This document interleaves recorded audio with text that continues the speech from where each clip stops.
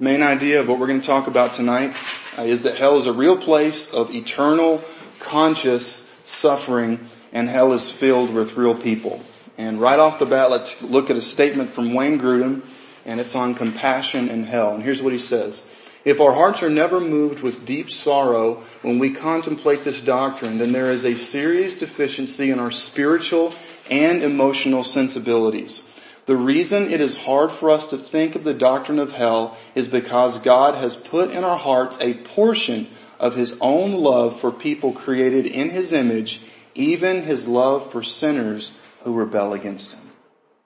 I think that is a fantastic statement, that if we are not moved like Jesus, when it says that Jesus was moved with compassion, it didn't mean that He just had a breakdown, but He had a strong compassion that moved Him to action.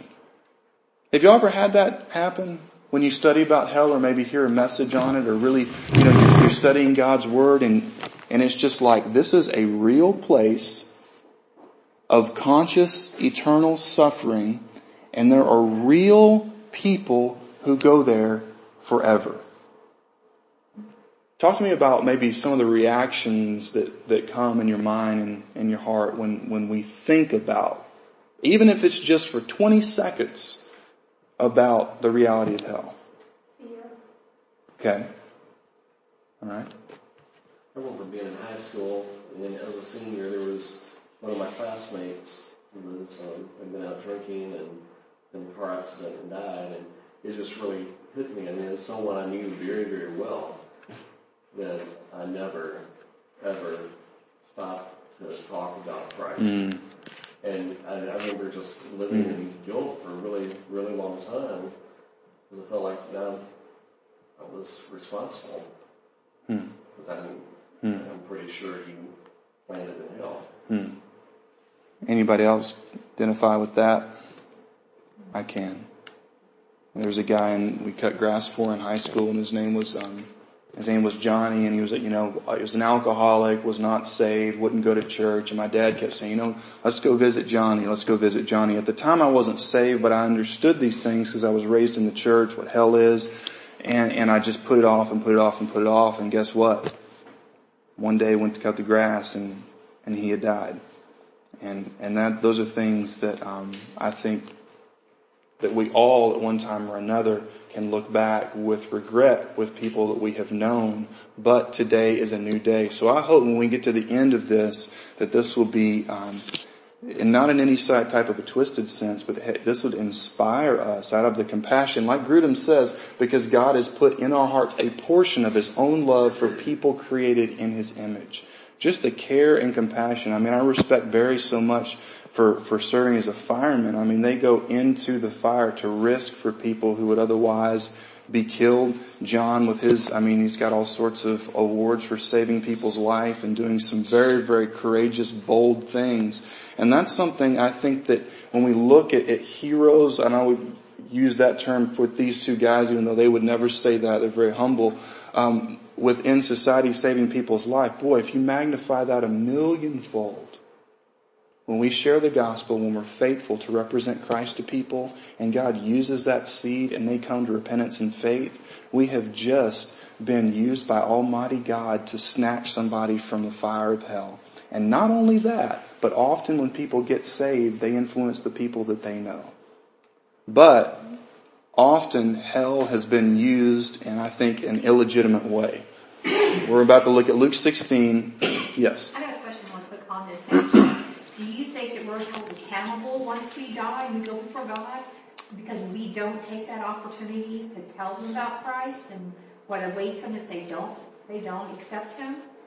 We covered that a few weeks ago in the Bema Seat judgment, where believers will be held accountable for the grace that God gave them, the regeneration, being saved, how we use that for His glory. And the metaphor is that what we've done for God, the right things, the right motives, will be like jewels, and that which we've done out of selfish motives or disobedience will be like chaff, and it will be burned up, and only what's going to, whatever was done for Christ. Like we had a thing in our bathroom growing up that says, only one life will soon be passed, only what's done for Christ will last. That type of motif. But exactly what those rewards are, I'm not sure. They're pictured as, crowns in some sense. That's what the band, casting crowns, will cast all those crowns before the feet of Jesus. But ultimately, it's not a judgment in the sense of God is judging us. It's basically, a way that everything is set straight. And I think the most powerful aspect of us being held accountable, through that judgment before we enter into the presence of God in heaven is this. Believers sometimes have problems with other believers. Church splits, divorces, things like that. So you have this person, they can't stand this person. Are they just going to walk in unchanged into the presence of God? And if he changes them that much, they won't even really be themselves, right? Because some people have been so overwhelmed with bitterness. But what the Bema seat will do, it'll bring all of us to our knees and to be reminded once again that it is grace, and just to be absolutely humbled and say, and basically let us know what our life has been about. And it may be shocking for some people, and may be, on the other end, shocking the other way. So, yes, I definitely think that we're held accountable in Scripture. For what we don't do. Yeah, that would be like a sin of omission. Sure. Yeah. Good question. Luke 16, this is where Jesus is talking about Lazarus and, the rich man. It says in 16:22, the poor man died and was carried by the angels to Abraham's side. The rich man also died and was buried. And in Hades, being in torment, he lifted up his eyes and saw Abraham far off and Lazarus at his side.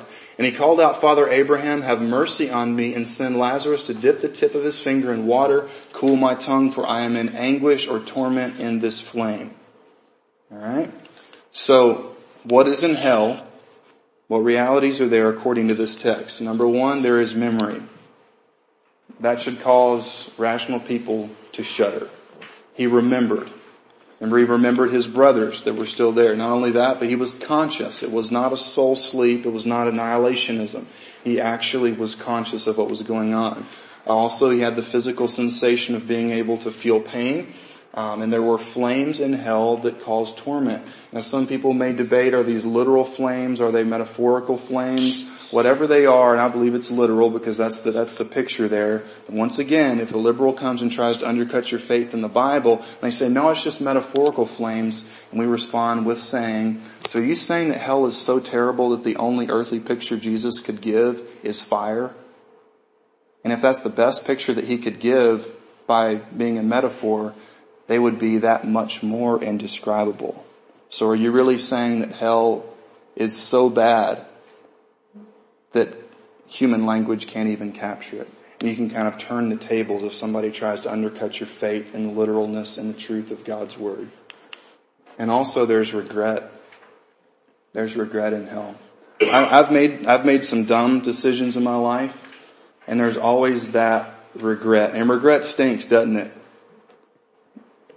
But we cannot go spend all the money on the credit card in this life, right? We can cut that joker up, pay it off. We cannot, go and make this bad relational, decision. We cannot go and respond in anger. We can correct those things through the power of God, but in hell, there's no chance. And then there's no hope. Revelation 14:10 gives another picture. It says that he will also drink of the wine of God's wrath, poured full strength into the cup of his anger, and he will be tormented with fire and sulfur or brimstone in the presence of the holy angels and in the presence of the Lamb. And the smoke of their torment goes up how long? Forever. How long would it be for the Bible to say forever? Long stinking time. And then just so we don't miss it, and ever, and to be even more clear, they have no rest. How long? Day or night. These worshipers of the beast and its image and whoever receives the mark of his name. Remember when Jesus was in the garden and he said, Father, let this cup pass from me, the cup of God's wrath, that symbolic drinking and experiencing God's wrath? This is what the Bible says will be poured out upon all those who rejected Jesus Christ. So what is not in hell? The fruit of the Spirit is not in hell. In hell there will be no love. Imagine that. Be no love, no peace, no faithfulness, nothing good in hell, no kindness, no self-control, nothing. No longer the mercy of God. Because even Jesus says right in Matthew chapter 5 that God sends the rain on the just and the unjust, and He sends the sun to rise upon the evil and the good, that even a lost person, a God-hating atheist like Christopher Hitchens, who just went to his grave with just vile words about God and about us who follow the Lord, and just hate within his heart, saying, I hate God. Even he experienced here the mercy of God. But in hell, none of that is going to be there. There will be no friendship in hell. How many of you have ever heard somebody say, well, I don't want to go to heaven because all my friends are going to hell. I want to go down there and hang out with them. Has anybody ever heard somebody's? Okay. I've actually heard that a number of times. Maybe it's the pagan places that I've lived in the past. I don't know. But when a person says, I want to go to hell because that's where all my friends are, a lot of times that's people's way of trying to diffuse an awkward situation. Because usually when you talk to a person who doesn't trust in Christ, they get very convicted, don't they? They feel guilty, like, oh no, is this good person going to start preaching to me? I know I should follow Christ. I know my life is messed up. So let me throw out this kind of funny one-liner. But I think it's very important that we help people to understand that in hell it's going to be absolute loneliness. Absolute loneliness. We never find a picture in hell of people congregating together. And even more so if people could congregate together in hell and try to put out those paintings that we see of hell to where, people are all together and some are climbing on rocks and others are sliding down into pits. Even if we could, the conditions within hell would destroy any possibility of a good time. And I think this is the worst thing about hell. In hell there's no hope. I know Spurgeon wrote a sermon on hell, and he says, and he's kind of very descriptive about this with some rhetorical devices. He says, on every chain in hell there is written the word forever. When they look upon the ceilings of hell, there is written the word forever. When they look, all they see is the word forever. ... Hell is forever. And I don't know, but for me, when I thought about eternity as a kid, how you hear statements like forever and ever, and I would think about eternity, it was kind of scary to me. Can anybody identify with that? When you think of something that goes on and on and on, and then it goes on and on, for us, the only frame of reference we have is beginning, progress, the end, and the beginning and progress and end of something else. But in hell, it's going to be moments in succession, continuing moments of suffering, but there's never the hope of it ending. Yeah, that's what I was talking about earlier about fear. When I think about there's been several people that I hope they're not there, but I'm afraid they are. That brings fear to me because I think about the times maybe I did witness, but I did continue to pursue it. Mm-hmm. And it does bring fear to me because I think, Lord, we get so busy and wrapped up with the world today that when you stop and think about eternity, my mind, it's forever. And I just think, Lord, they're down there, and they will never know anything. There is no hope for them. So that's where when I say fear, that's what I was relating with, because I do feel for them, but that's not going to help them. That's not going to save them. Not now, it's not. And I just think that's such a conviction for me, because I do see people and you want to go up to them all the time and just witness to them and let them know that there is hope. Now, there won't be if it's too late for them.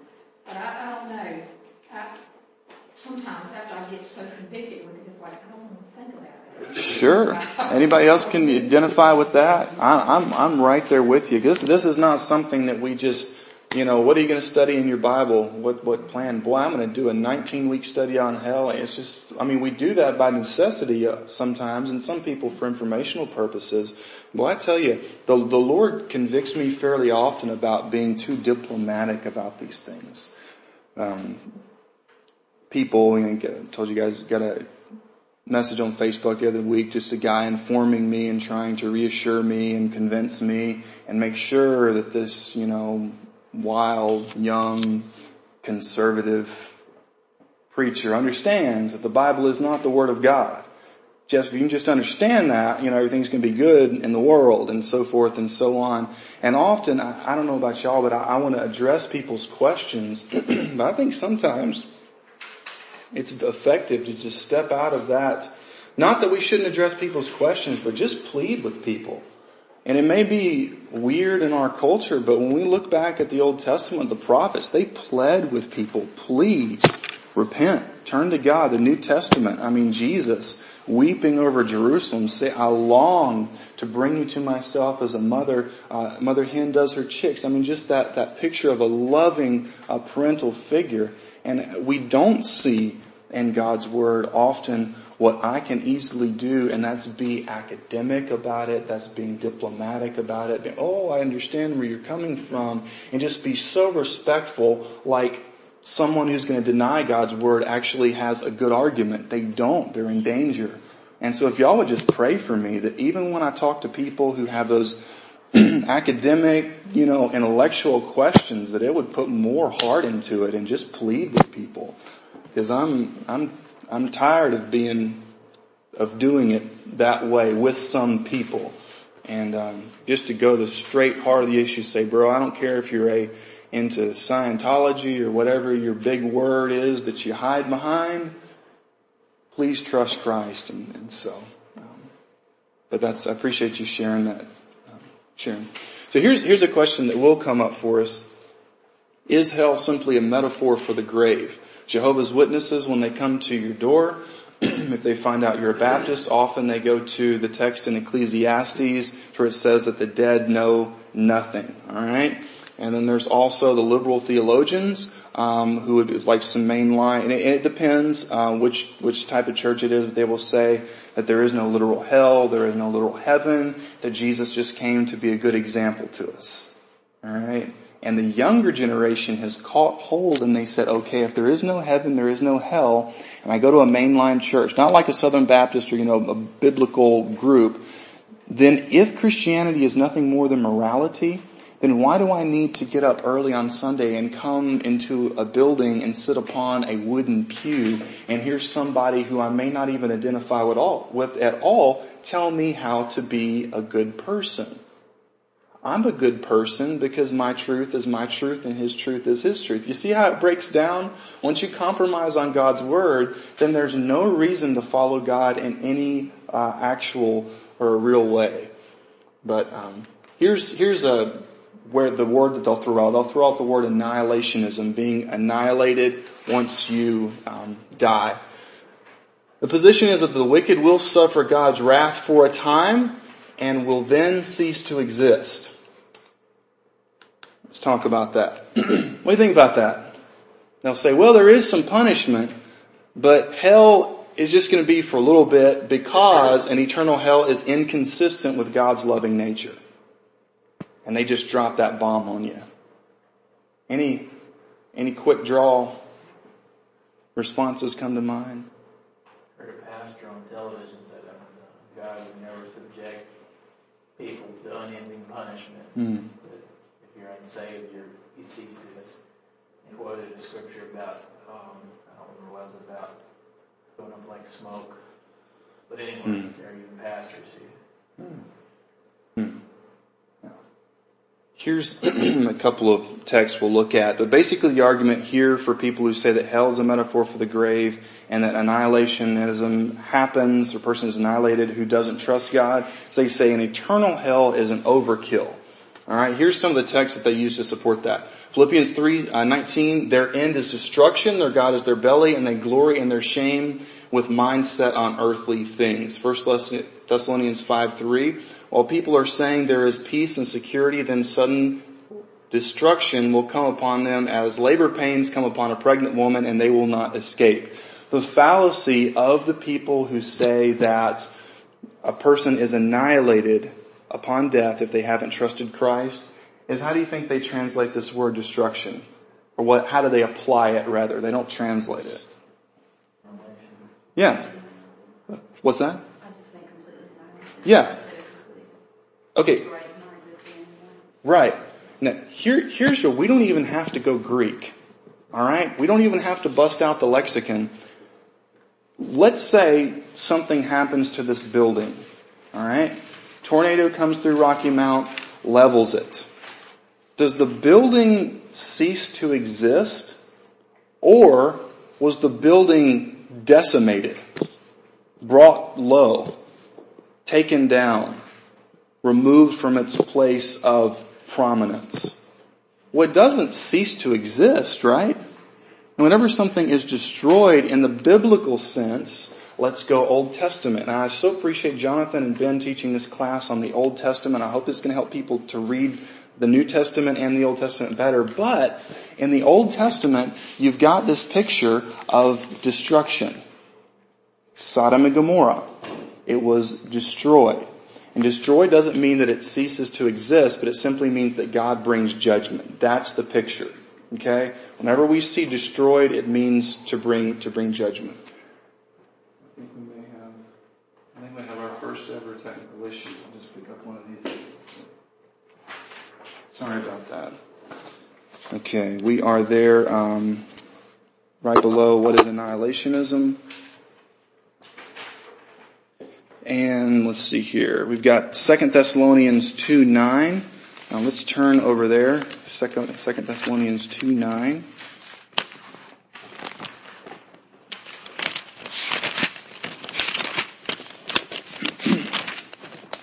It says, even him whose coming is after the working of Satan with all power and signs and lying wonders, and with all deceivableness of unrighteousness, and them that perish, because they receive not the love of the truth that they might be saved. The word perish there does not mean to cease to exist. It means to be judged by God. And then 2 Peter chapter 3 and verse 7.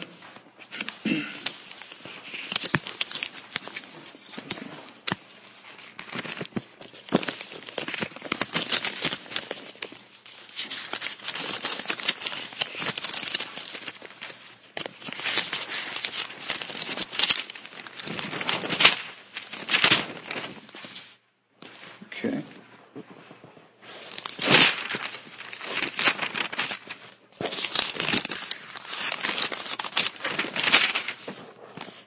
All right. But the heavens and the earth, which are now by the same word, are kept in store, reserved for the fire against the day of judgment and perdition of godly men. All right. That doesn't mean that it's going to cease to exist. All right. That's one of the biggest fallacies within this response. So here's one of the things that we can say to Jehovah's Witnesses when they bring up Ecclesiastes, is that the context of Ecclesiastes, what is the phrase that Solomon keeps on repeating? There's basically two. Vanities, everything's vanity. Yes. All right. And what is his frame of reference for everything that he says in the book until he gets to like the last chapter? Everything under what? Under the sun. So in the book of Ecclesiastes, he is saying this is life without God. And he comes to that point where he says that life is pointless, like you said, Ben, vanity of vanity, emptiness of emptiness. It's all empty. That atheistic philosopher is a French guy, Albert Camus. He says the only philosophical question that remains is, should I commit suicide? Now think about that. If there is no God, there is no ultimate meaning in life, then really what does it matter? What does it matter if I live? What does it matter if I have a family? Eventually, there's going to be heat death in the universe. There's no God, and then it's going to spin out of orbit, and then there's going to be, ultimately it's going to go to 0 degrees Kelvin, and everything's going to be meaningless. The universe will be utterly silent and dead. Nothing means anything. So, when Solomon writes, the dead know nothing, he's speaking in the context of, if God doesn't exist, this is how it is. But when he gets to the end of the book, he comes full circle back to his faith in God. So, just for them to pull that verse out and say this means that the dead actually know nothing is not the right way to interpret the Bible. And then also we can respond when people say that hell is a picture of the grave, to say, well, the picture, especially in the book of Revelation, to where it's fire and torment forever and ever, that's not a place you want to be. John the Baptist in Luke chapter 3 says that he will burn the chaff with unquenchable fire. That's not a place that you want to be. Jesus continually in his parables speaks about the wicked being thrown into outer darkness where there is weeping and gnashing of teeth. That's not a place that you want to be. And none of those things point towards annihilation or soul sleep, right? It's a place of consciousness. And here's the thing, if I come to the Bible and I say, boy, I've heard that the Bible teaches that hell is a real place of conscious suffering for eternity with real people, but I just don't want to believe that, guess what you can do? And guess what I can do? We can make the Bible say anything we want. You notice that? I mean, it's just like the oldest preacher joke in the world. Guy picked up his Bible and it says that Judas went out and hung himself, and he flipped over and he found a verse that says, go thou and do likewise, right? Like that's the oldest preacher joke in the book, but that's not the way that we actually interpret the Bible. Any comments on that? Questions? Now let's go to the eternality of hell. We understand, number one, here's how we can know from Scripture that hell is eternal. Number one, God's nature is eternal. Hebrews chapter 13 verse 5. Jesus Christ is the same yesterday, today, and forever. So think about it like this. If God's, let me ask it this way. Will there ever be a point in the future in eternity when God's mercy will be used up? Or His grace, who He is? No. Let's talk about in heaven. Will there ever be a point in heaven to where God has been holy for 1,000 years, but then on that 1,001 day, God says, you know what, I've been holy for a long time, but I'm just going to kind of give that up and kind of recharge and go out and do my thing. I mean, the attributes of God don't fade, right? Like grace and love. So if God is whole, if God doesn't have a split personality, then that means that God's attributes such as justice, which is also a form of love, and God's wrath against sin, those things are never going to go away either. So if God is eternally set against sin, then we know that hell would be eternal. And not only that, but we know that God's nature is just. God will not give anyone a free pass, and the way that we get our forgiveness is because Jesus took it for us, took our wrath and took our sin for us. And then number three is that people actually continue to sin in hell. There's a lot of Bible scholars that will understand when Jesus says weeping and gnashing of teeth. The gnashing of teeth is not so much a sign of pain as it is of defiant anger. You ever seen a kid, right, just get so angry and defiant with their parent, they just stomp their feet and clench their fist and just, that type of a picture. And that's what Jesus is giving in his parables. And also, I just put an asterisk here by this note, is that hell doesn't change a sinful heart. It doesn't. So not only does God have to punish the sin, and if it's a sin against an eternal God, and the only way of having that forgiven is through a perfect sacrifice, but you've rejected the perfect sacrifice, then that sin will continually be judged until it is paid. And if this is not in the notes, but it may be good to write down by point number 2 there, God's nature is just, is Luke 12:59, where Jesus is giving an illustration about debt against God, and even taking out a loan here. And he says, you will not depart until you have paid the last penny. And that the context there is in judgment. In other words, God's judgment will be on a person until the penalty has been paid. If a person dies without Christ, the penalty will never be paid, which is another reason why hell would be eternal. Any questions there? Now, the facts of the final judgment here as we close it out. Number 1, unbelievers will be judged. Let's go to Revelation chapter 20. You've been holding that for a little bit. There in verse number 11, let's start there.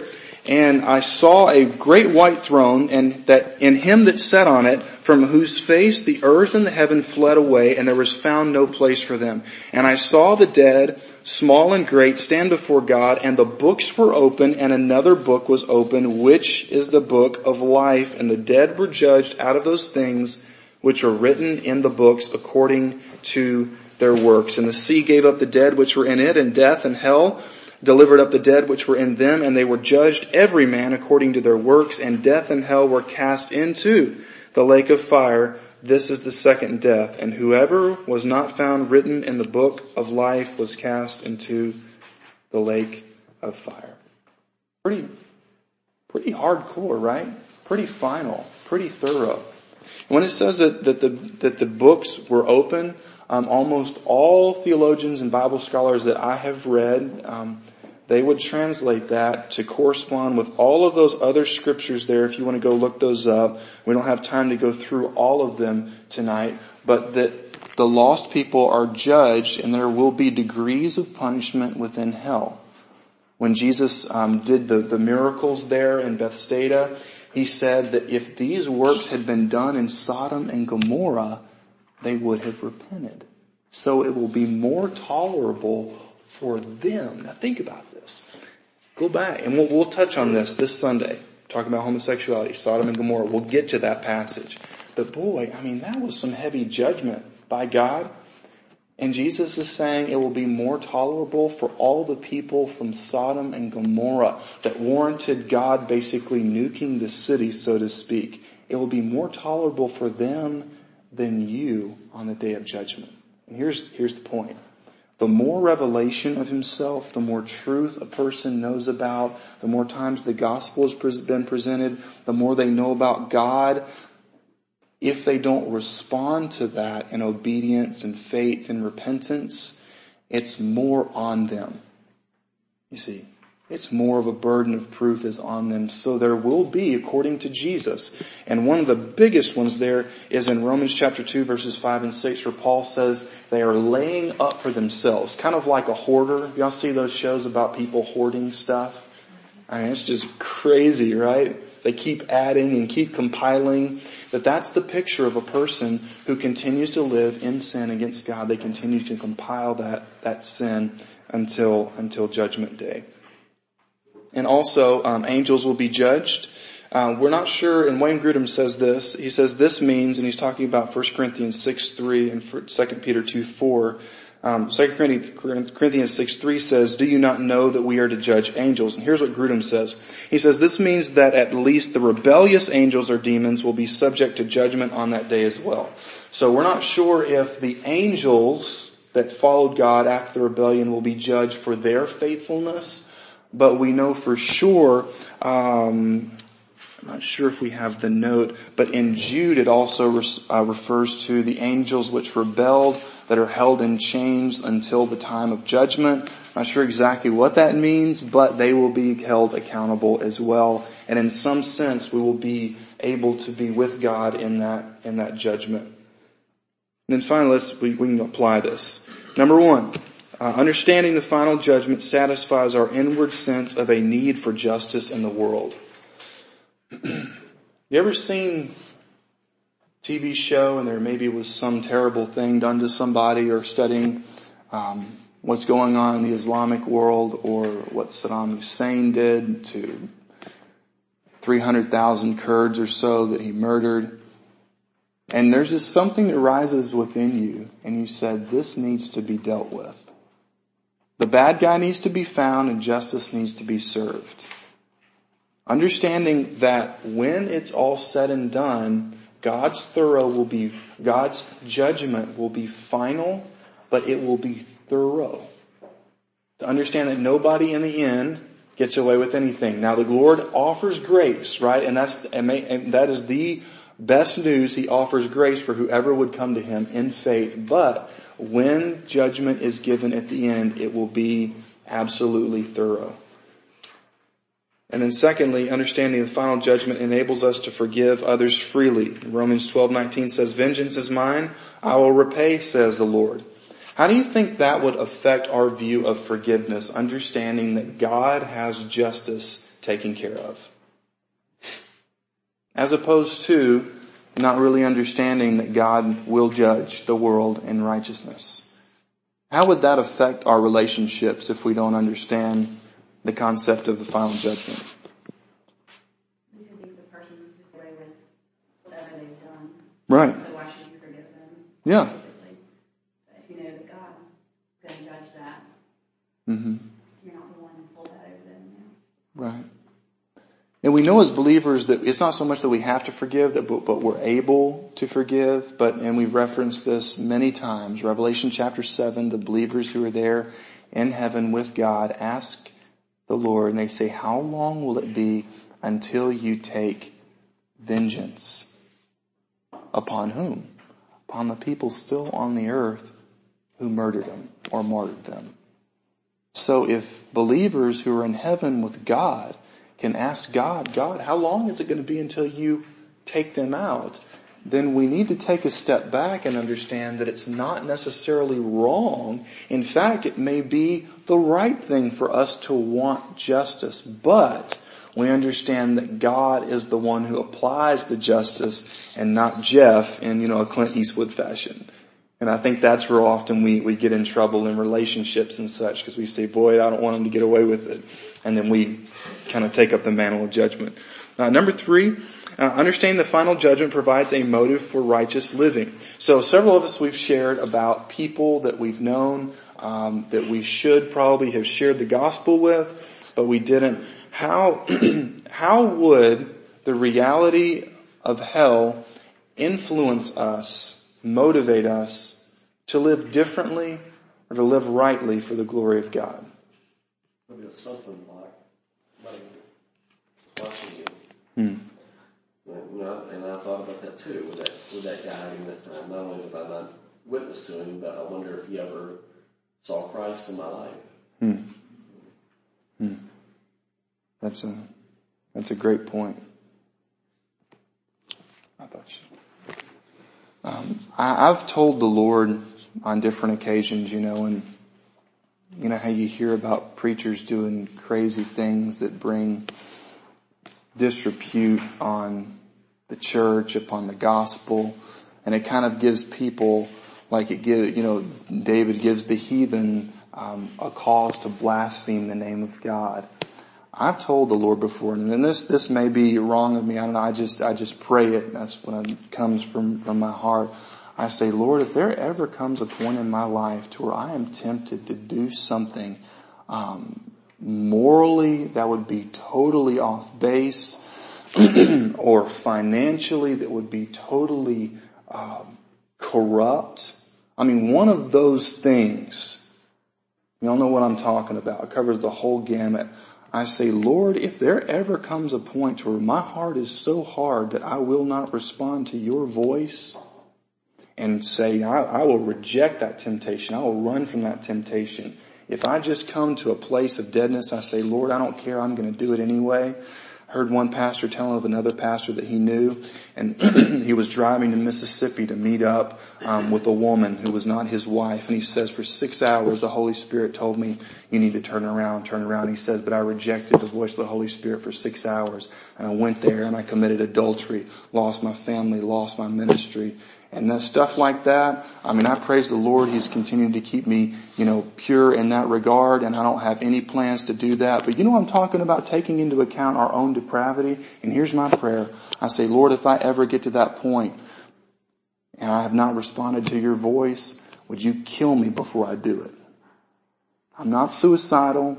I say, because far be it from me that if I ever get to a low point in my Christianity that Jeff's sin causes the gospel to be blasphemed, and people that I've led to the Lord and preached to and been to mission trips for, if they were to hear of something like that, how would that affect, like you're saying, Jonathan, how would that affect their faith?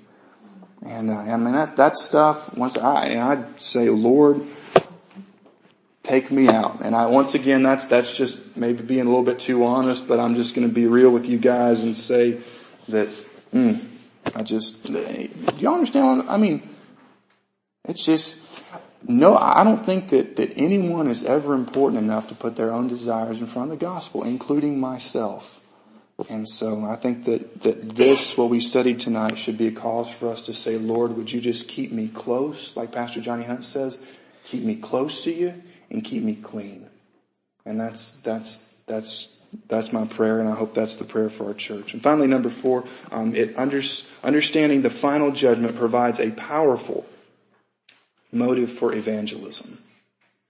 Knowing that Jonathan Edwards' picture of They are suspended like a spider on a thread above a fire. That's them. He said if the flame singes simply the thread, it would be consumed. And here's the awesome part of this.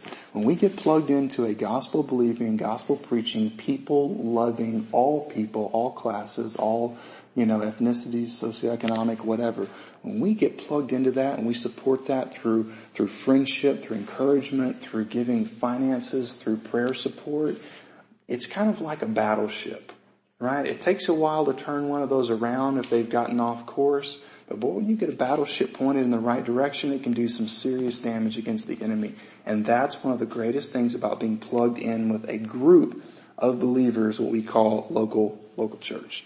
So finally, last discussion question here is there anyone who has wronged you in the past and whom you have had difficulty forgiving? Does the doctrine of final judgment help you to be more able to forgive that person? I would think so. And here's, for me, the main thing. That I understand, and I hope it's more and more every day, that if it were not for God's grace, and this is not just one of these things we say in church, if it were not for God's grace, I would have been justly in hell a long time ago. I rejected the gospel a lot before the Lord ever changed my heart. And so when I interact with people who may not be where they need to be with the Lord, or they may be in a state of disobedience, they may say things that are rude, they may not treat me the way that we should treat people, understanding that everything that we have talked about, it has Jeff's name all over it, but when Jesus died on the cross and when He saved me, His blood covered everything that I had ever done. So that should motivate me to have at least a little grace with people who are like I was for a long, long time. And I think that when we allow that slowly but steadily to permeate our hearts, that sets us free from the tit-for-tat relationships that so often we have, even in church today. I'll scratch your back if you scratch mine. But the second that we have collision in some level, it's so easy to cut people off. Let us be like the Lord and just experience what it's like to be offended, but give grace, not just to friends, but to enemies. And so, in closing, this doctrine of hell, I think just for me, devotionally and personally, it causes me brokenness to know that the Lord had so much grace that He saved me from this. And not only that, but He allows me with you guys to put together our lives and helping other people be saved from it. And so those people that we, probably most of us, if we're honest, looking back, that we should have shared the gospel with, that we didn't for whatever reason, or we didn't go far enough, let that be motivation. In a few weeks, we're going to look at what Paul says in chapter 3, so powerful. Forgetting what lies behind, stretching forward, right? Looking at the goal. Because Satan will want us to be caught up with all the baggage of the past. Let's understand, let that serve as motivation. God is sovereign, but let it serve as motivation to say, Lord, let me be a changed person for the future. And let His grace do that, because Satan will want us to replay those old VHS tapes, and that'll keep us mentally preoccupied in the past, where Jesus says, look forward to what I can do in the future.